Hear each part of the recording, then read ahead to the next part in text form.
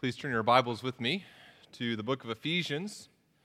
We're down to 2 Sundays left until we finish this epistle.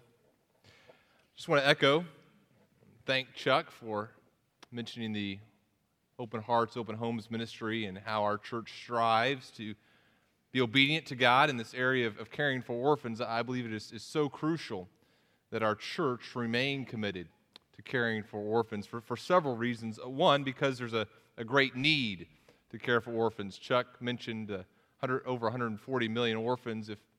If I was a little braver this morning, I would be wearing a T-shirt. I purchased this T-shirt thinking maybe I'll wear it on a Sunday, but I'm not. Not even underneath this one.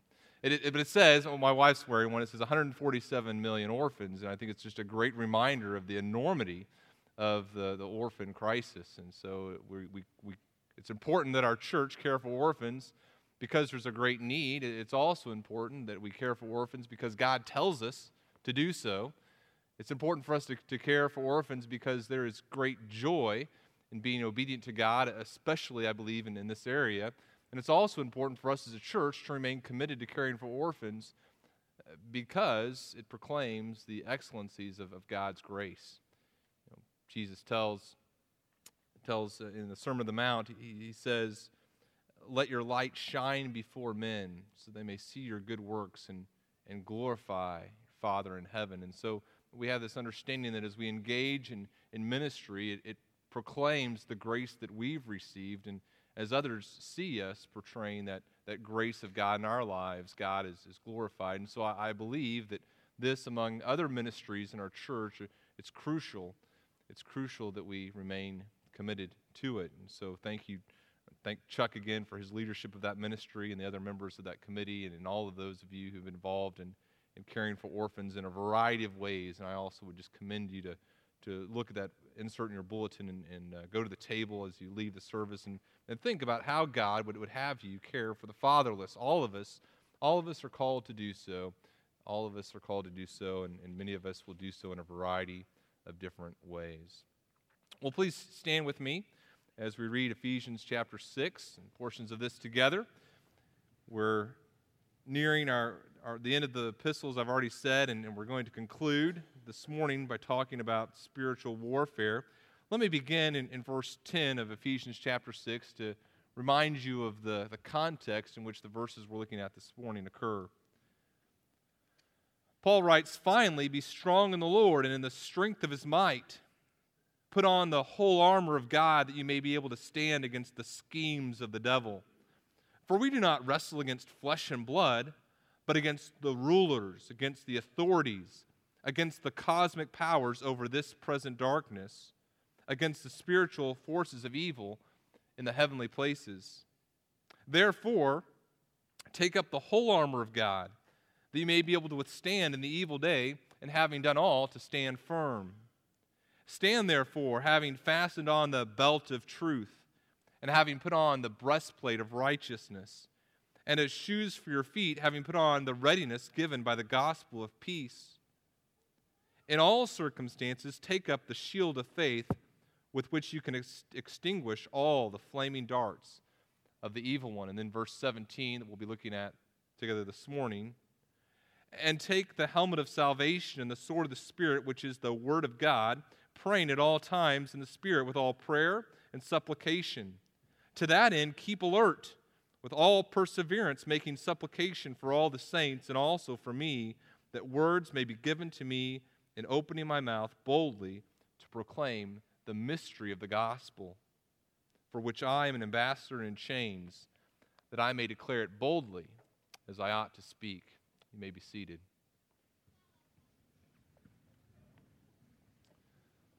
Let me pray. Father, I just echo the prayers that have already been prayed this morning. First, for our veterans, for those who've served in uniform. And Father, we know that our ability to stand here, my ability to stand here this morning and proclaim your word is in many ways dependent upon their sacrifices that they've made. Some have sacrifice of years of their lives, some of their very lives. And so, Father, we are mindful of our our debt that cannot be repaid to these men and women who have served in our military. And Father, we also pray this morning for the orphan. It's overwhelming to think about this need. It's overwhelming to think about the tragic circumstances that surround many of these orphans. And so, Father, equip our church to begin to reach and supply the things that these orphans need, and most importantly, their need for a relationship with you through faith in your Son, Jesus. And equip us, we pray. And now, Father, equip us as we come to your word, as we study it more closely. Help me to, as Paul says here, to pray that you'd give me words from my mouth and help me to boldly proclaim the mystery of the gospel and speak as I ought to speak. I pray this in your Son, Jesus' name. Amen. James Montgomery Boyce, as he is writing on the verses that we're talking about this morning, says that the theme of these verses reminds him of the Song of Roland.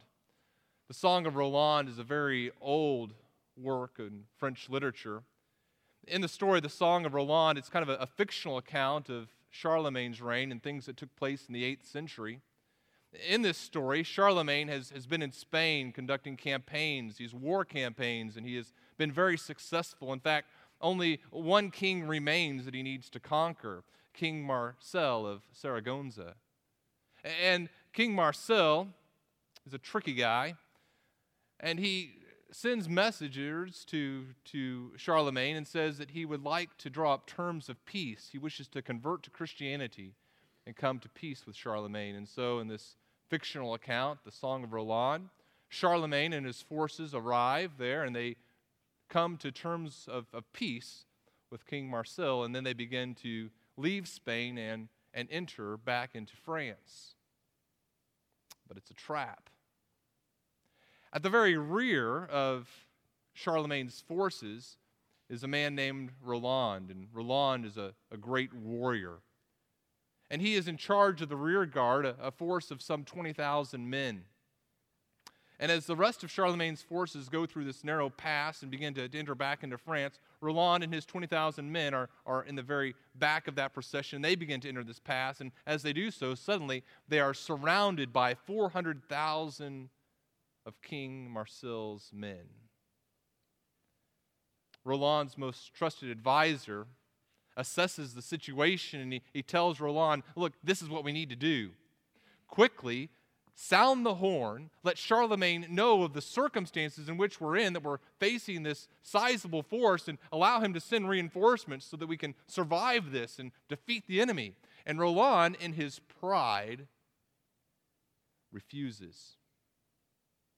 And he and his 20,000 men begin to defend themselves and ultimately are unsuccessful. Only at the last moment does he blow his horn, far too late for the reinforcements to arrive in order to save them, only in time for Charlemagne to come and exact vengeance, which he does. Roland, because he was too proud, too ignorant, decided to fight this battle on his own, and because he decided to fight this battle on his own, help from a superior force did not arrive, and he was unable to defend himself and his men, and they were utterly defeated. This morning, we're looking at prayer.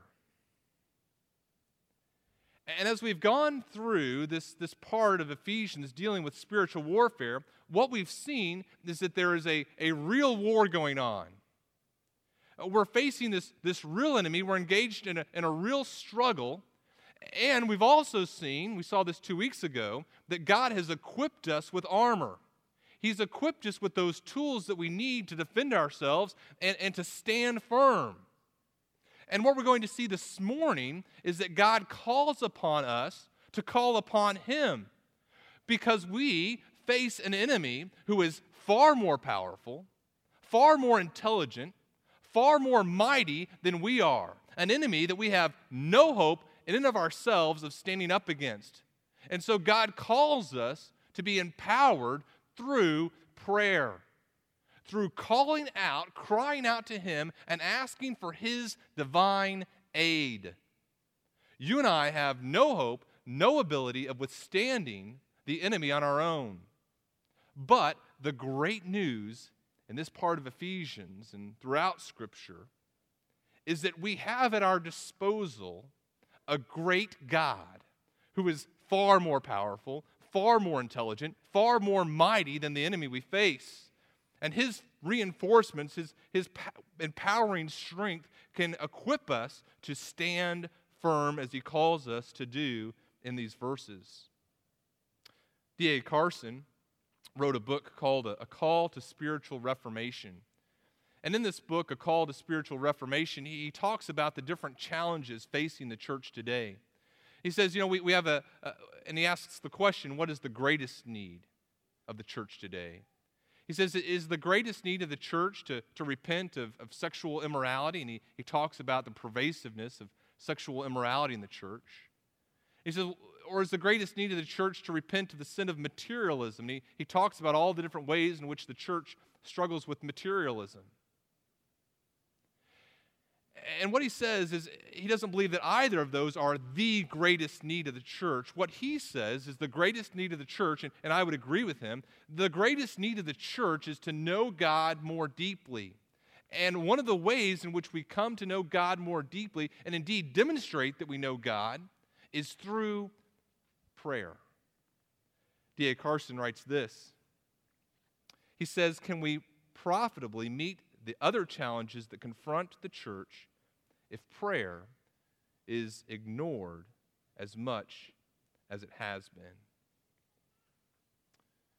What the central idea of what we're going to look at this morning is this. God's soldier saints must pray at all times, in all ways, with all perseverance for all the saints. And if you're keeping notes this morning, that's the outline. We're going to see that we're to pray at all times, we're to pray in all ways, we're to pray with all perseverance, and we're to pray for all the saints. God has called us to engage the enemy defensively, to stand firm, and the way in which we engage the enemy and stand firm is through the empowering work of God as we pray. How important is prayer? We're to pray at all times. We're to pray in all ways. We're to pray with all perseverance. We're to pray for all the saints. Let's first look at this idea that we're to pray at all times. And look at verse 17 and 18. Paul says this, take the helmet of salvation, and the sword of the Spirit, which is the word of God, praying at all times in the Spirit, okay? Well, let's look at verse 18, and then we'll see how verse 18 ties back into verse 17. Paul says, pray at all times in the Spirit. And when he says in the Spirit, what he's saying there is not the Spirit is some sort of magical formula you pray. It's not like saying, well, or some people have this wrong idea as well, that if you pray in Jesus' name, it's like these magic words you can say, and God suddenly has to do whatever it is that you ask of him. That's not what he's saying. Praying in the Spirit isn't some sort of magical incantation that you pray that God has to answer those prayers. Praying in the Spirit, just as praying in Jesus' name, means to go to God's Word, to understand his character, what his desires are, and then through the leading of the Holy Spirit as he indwells you to pray those things that are in accordance with what God desires. And the great challenge of a believer is to pray in the Spirit and to know what God desires and to pray in accordance with those things. Now, I've made myself a promise a couple weeks ago. I promise not to use a lot of marathon illustrations, okay? Because what I've noticed is that, these guys run these marathons, and all of a sudden, every illustration about perseverance somehow involves the fact that they ran a marathon, okay? So this is my gimme, okay? This is my one. Whitney and I were running this marathon, and we really needed perseverance. No, we were running this marathon, right, a few weeks ago, and we were on mile 19 or 20, okay? At mile 19 or 20, you start questioning your sanity. Or mile 5. And then as we were running a mile 19 or 20, we were right next to this church. We passed this church, and this lady outside of this church had a great big cardboard sign. And on the cardboard sign it said, "You are anointed to finish." And I thought, well, that's very presumptuous, right? That guy over there, I think he's like anointed to faint here or end up in a hospital. I'm not confident that I'm anointed to finish. what it is, it's a presumption upon what God's desires and will is. And in running a marathon, I think all of us have to admit a little bit of the mystery of God's will in that circumstance, right? Praying in the Spirit says, look, I know what God's desires are. I know what His will for my life is. I've gone to His Word, and now I'm being directed, and I'm praying that God would lead me in His Spirit that indwells me so that I'd pray things that are in accordance with His will, not that I would command Him to somehow exercise my will. He says, pray at all times in the Spirit. Now, the verse right before that, he's talking about taking up the helmet of salvation, the sword of the Spirit. And here's how I think that these two things are related.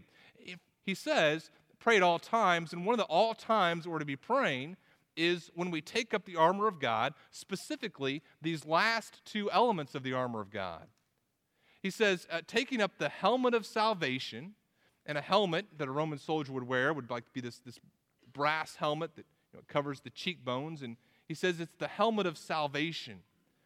And when he says salvation there, I don't believe that he's talking about our ultimate salvation, our deliverance from God's final judgment. I think he's talking about salvation in a way similarly to some themes that he's already presented in Ephesians, for example, in Ephesians chapter 4.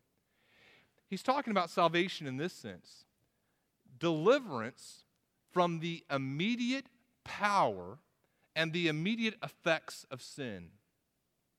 You and I have been saved from the immediate power of sin in our lives.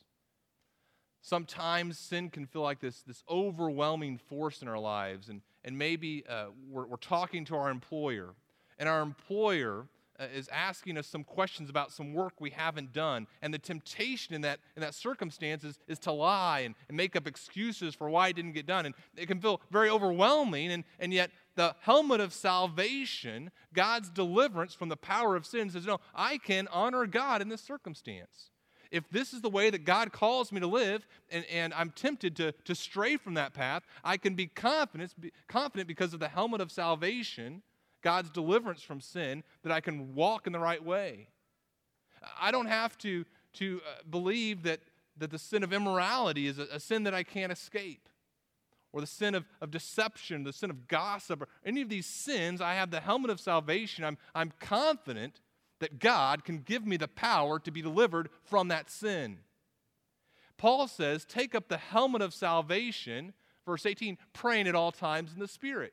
As I am aware of the power of sin in my life, I'm praying and all simultaneously aware that God's salvation offers me deliverance from that sin. He also says, and take up the sword of the Spirit, which is the Word of God. The sword that he's talking about here was really like a dagger, a very short sword. And this sword, Paul says, is owned by the Spirit. It's the Spirit's sword, and it means the Word of God. And we spent last week talking about the Word of God extensively. You know that a person who does not take up the Word of God in order to confront the circumstances in their life is a person who's in grave danger. So Paul says, take up these last two elements of God's armor, the helmet of salvation, the sword of the Spirit, and as you take these things up, what are you to do? You are to pray. Pray as you take these elements of God's armor up. Pray as you take the other elements of God's armor up. Indeed, he says, pray at all times. Pray at all times. There's never a wrong time to pray. I believe that our natural inclination, our natural temptation is not to pray at all times, but to never pray, right? And it could be a variety of different excuses. Too busy right now to pray, or I'm not busy enough, and I'm not disciplined enough because I don't have enough going on, or things are going really badly right now and I'm too discouraged to pray, or sometimes, and I believe that a lot of us find ourselves in this situation, things are going so well that we don't recognize our need to cry out to God. Remember 3 weeks ago, as we talked about spiritual warfare, my main idea, the main point, I believe, of Paul's text there was just to understand the reality of spiritual warfare. And sometimes in our North American culture, we're so prosperous, we're doing so well, we don't recognize the spiritual battle around us. We don't recognize the vital necessity of prayer. Wednesday, I was having lunch with Pat Emmert. You may remember Pat Emmert. He spoke at our church a few months ago. I believe it was in September. And Pat and his wife are headed to the Middle East. And I have a great love and a great respect for the work that Pat and his wife Rachel desire to be engaged in. Pat is a person who's always been a pretty intense dude, okay? Even before he was called into mission work, I mean, just talking to him, the guy was intense about his faith. He was a person that really recognized the reality of spiritual warfare and the need to truly be sold out to God. And whenever a guy like that gets called into the mission field, I want to be a part of it, you know. I want to feel like I'm participating in that work that he's going to be doing because I know it's going to be a pretty awesome work. So anyway, we're having lunch. And I'm asking him questions about how's support raising going. That's a great challenge for any missionaries who are getting ready to go on the field. And so I'm asking, how's the support raising going? And he tells me, it's going okay. Have a great need still, but we're confident that God's going to provide for those things. And we began to talk about aspects of his support. He mentioned that the missions committee has set an amount that they believe that he needs to raise in order to have a retirement account, and it's a very modest amount. And I said, well, do you think that that's enough? Is that going to provide for you? And then Pat said this. He said, well, no, I think it's going to be fine, and it'd be nice if someday I could return to the States and maybe have grandkids there and tell them amazing stories of awesome things that God had done in the mission field. He said, but at the same time, Rachel and I recognize this. We may die over there before we hit retirement age. He didn't say it melodramatically. He didn't say it like a person seeking martyrdom.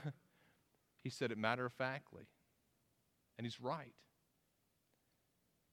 God has called Pat and Rachel to a dangerous ministry. When he said those words to me, it's like he had slapped me. And the scales were knocked right off my eyes, and I was aware again of the fact that we're engaged in this spiritual battle. And a person that's engaged in a spiritual battle understands that there are casualties in any war. And a person who's engaged in spiritual battle or understands that they're engaged in a spiritual battle is a person who's what? Praying at all times.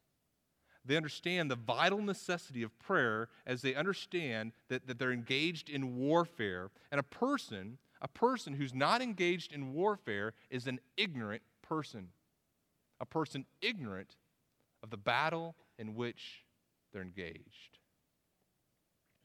Pray at all times, Paul says here in verses 17 and 18.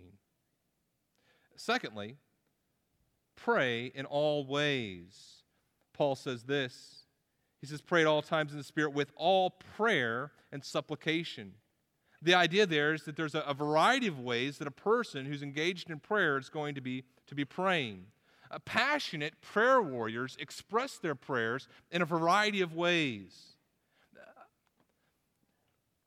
I don't know if this is true of you, but it's certainly true of me. I'm a person that gets into ruts, and I'm very comfortable in the ruts in which I get.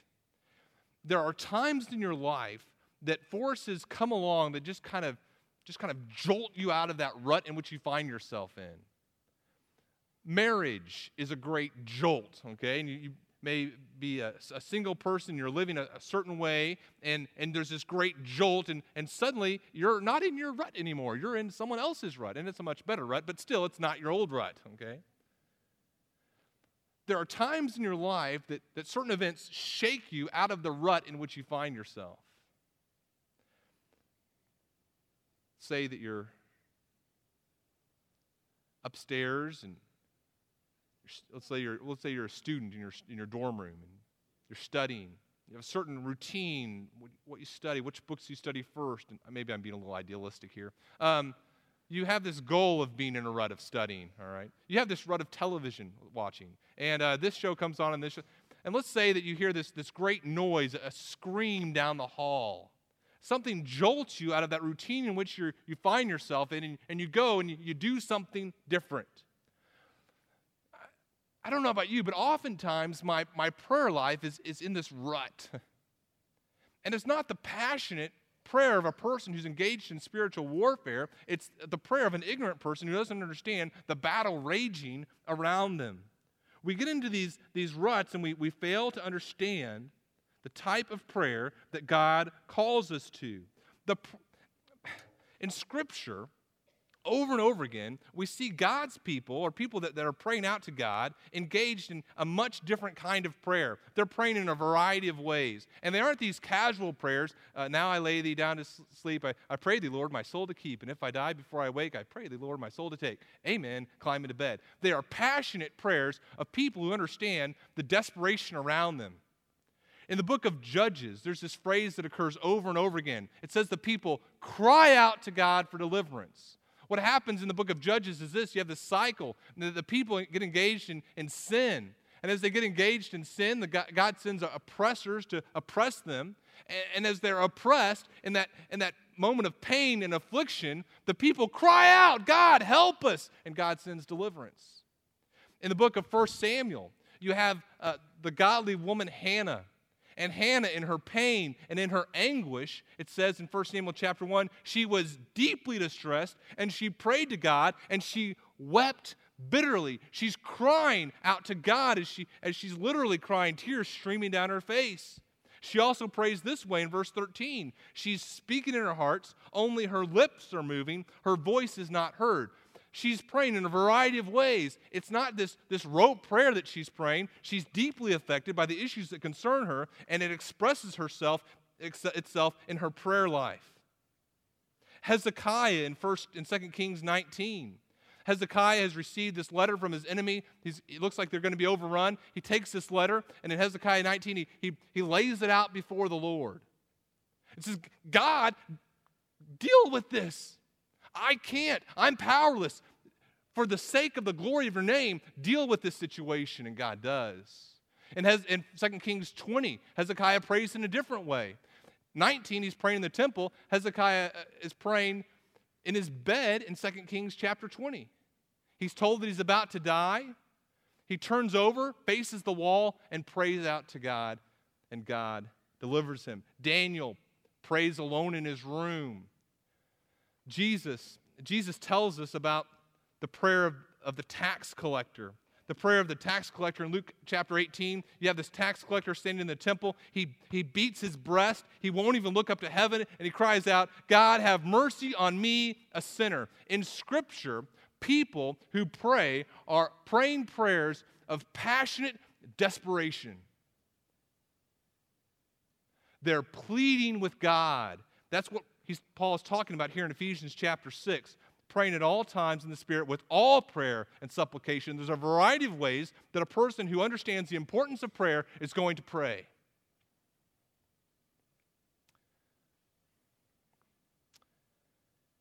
Imagine you have a child who's very sick. And in your neighborhood, there's a doctor who has the ability to heal your child. How are you going to interact with that doctor? Are you going to send him an email? Hey, doc, I have a sick kid. Heard you could help. Talk to you later. D. Then later, you're like, oh, you know what? I emailed that guy a couple of weeks ago, but I haven't really thought about that since. I should probably, I'm kind of busy today. I should probably get a hold of him eventually, though.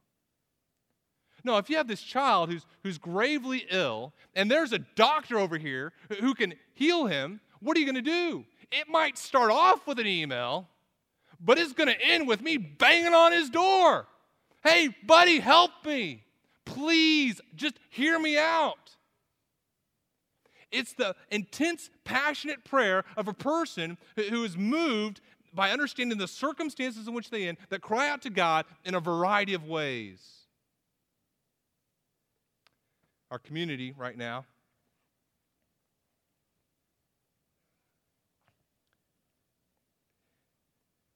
is well aware, those of us who live in Washington, I hope you're aware of this little boy, Dax.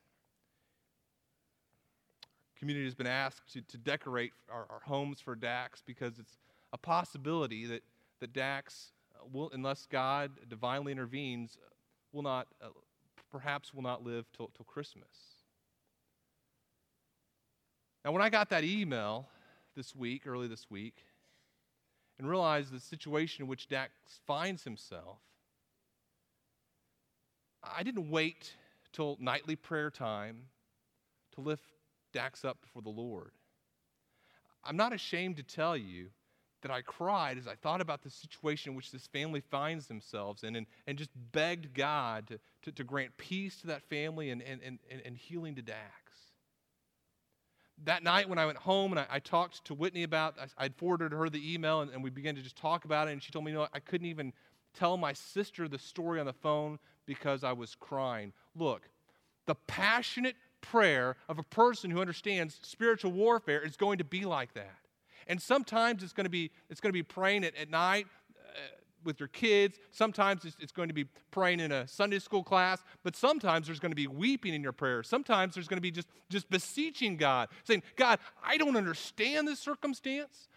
I don't understand why you're doing this. And yet, God, I trust in your sovereign power, and I'm pleading with you, my sovereign King. Help me stand firm. Because as I encounter this circumstance, I'm doubting. I'm fearful. I'm whatever. God, help me stand firm. We pray in a variety of ways. Not casual entreaties, but the application is this. We pray the passionate prayer of the warrior. We feel the heat of the flames in battle as we engage in prayer, praying in all ways. We also, verse 18, look at the text here. We also pray with all perseverance. He says, to that end, keep alert with all perseverance. The idea there is that a person who's praying with all perseverance, a person who's alert, not letting down their guard at any moment, they're aware in all circumstances. A person who's praying with perseverance is a person who can survey the spiritual landscape around them and say, look, there's where the need is, there's where the need is, there's the need. I'm going to pray at all times in all ways as I look, and I'm going to constantly do it. I'm not letting down my guard for a moment. A good general can survey the battlefield, and he doesn't wait until his forces are being overrun in an area before he sends reinforcements. He surveys the battle and is constantly thinking about how to defend and attack. When I was in 6th grade, there was a janitor at our elementary school who was just a brilliant man. His name was Solomon. And I knew how to play chess, but I had no idea how to really play chess. And so what he would do is he'd sit down with me before school or after school, and we'd play chess together. And Solomon, he was kind of a very gentle guy, but when he played chess, he was a ruthless man, okay? Even on me, a poor little 6th grader, okay? Went home crying sometimes. No. But he wouldn't. What I would used to do is I'd take the little chess pieces and I kind of move them around and try a couple things out. And okay, now I'm ready to make my turn, and I'd move my piece. He said, don't touch the pieces. He says, you may not touch any of the pieces. And you may not touch a piece until you've determined for sure that that's the piece you're going to move. And he forced me to think ahead and taught me how to think ahead one move and then 2 moves and 3 moves and understand all the different circumstances. A believer who's a good prayer warrior is a believer who has the ability of a good chess player, right? We shouldn't wait until our children have turned away from the Lord or are in grave danger before we start praying for them. What we do is we look at God's Word. We see how a child is to conduct themselves, how an adult is to conduct ourselves. We look at our child's life and we say, God, I'm seeing some signs here. Help them. Help them in this area. We look at our coworker, and we don't wait until our coworker tells us, hey, my marriage is over, I'm getting a divorce, and I'm leaving my wife. We listen to their speech. We see some warning signs, and we begin to intensely pray for them in those areas. We're praying with all perseverance. If our wife is struggling in an area, we don't wait until it gets out of control. We say, look, I just see some sadness here, and God, help her in this area. Or our husbands, we don't wait until they've had a breakdown at work before we start praying for them. We're constantly praying, keeping alert, aware of the circumstances of the people in our lives, praying the passionate prayer of a warrior with perseverance, not letting the enemy wreak havoc in others' lives first. So we pray at all times, we pray in all ways, we pray with all perseverance, and finally we pray for all the saints. Paul says this in verse 19, then in verse 18, making supplication for all the saints. It's everybody. And then secondly, he says, now here's one of the saints that you can pray for. Also, for me. That's his practical application of praying for all the saints. He says, pray for me personally. Two prayer requests that Paul gives here for himself. He says, pray for me, first of all, that words may be given to me, and opening my mouth. He's praying there for clarity. Paul is presenting the gospel of Jesus Christ, and the gospel of Jesus Christ is so easily distorted. A person who's going to proclaim it needs to be able to proclaim it accurately and have great articulation of the central truths of Christianity. Remember one of the issues that Paul struggled with?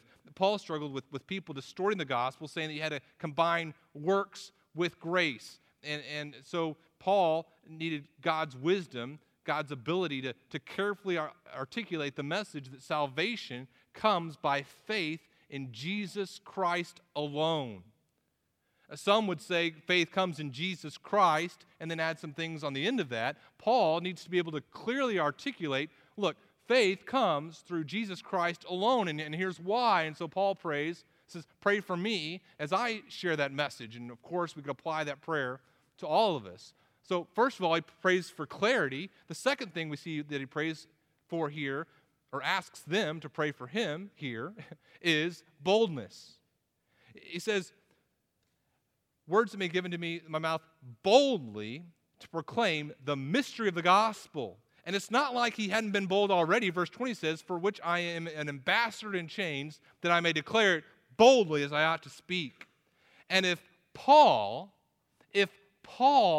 needed prayer for boldness as he is in chains for sharing the gospel, do you think that we might need God's boldness as well? Paul says this, pray. As you recognize the battle in which you're engaged, pray. Pray at all times, pray in all ways, pray with all perseverance, pray for all the saints. I want you to do something. If you're taking notes, or if you're pretending to take notes, turn on the back. I wasn't taking notes during this whole time.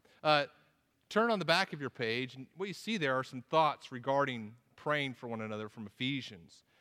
If you remember, there have been several times that we've gotten together on Sunday mornings going through the book of Ephesians where we've seen Paul discuss prayer.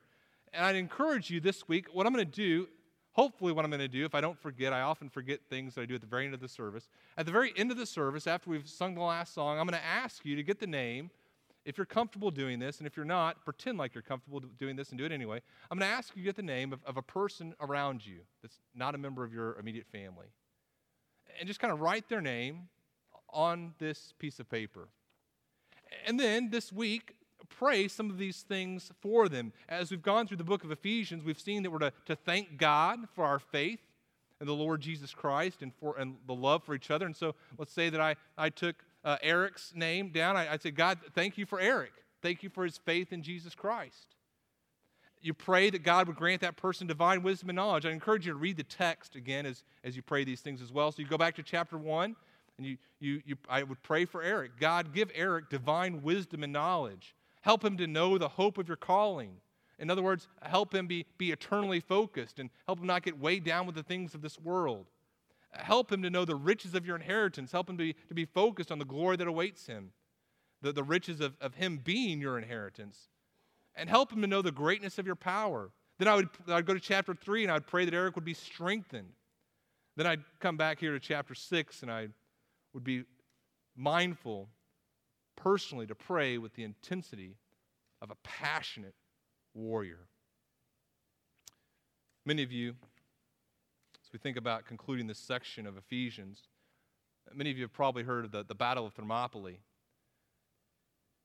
It took place as this group of 300 Spartans and some other soldiers, 4th century BC, bravely protected this pass as the Persian army overran them.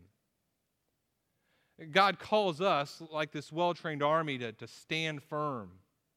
To stand firm. God's soldier saints must pray at all times, in all ways, in all perseverance for all the saints. It begins with us acknowledging, understanding, look, we're engaged in this real battle. There are real casualties in this real battle, and I must be prepared to stand firm against an enemy that desires to destroy me, desires to destroy my family, desires to destroy the fellow saints in my church. I must realize that there is a real battle. We saw that 3 weeks ago. It continues as I begin to equip myself with the armor with which God has supplied me. But that is not enough in and of itself. The armor is not this magic armor that we simply take upon ourselves and it does the fighting for us. We must be divinely empowered with the strength that only God can provide. In our arrogance, we must not believe that we can fight this battle ourselves. We must sound that horn of alarm, beseeching God, crying out to God at all times, in all ways, with all perseverance for all the saints. Let's pray. Father, thank you for this tool of prayer that enables us to cry out to you for your divine aid. Father, we are not able to stand against our enemy, so give us the ability to do so. Help us to persevere in our salvation that you have so graciously given us. We pray this in your Son, Jesus' name. Amen.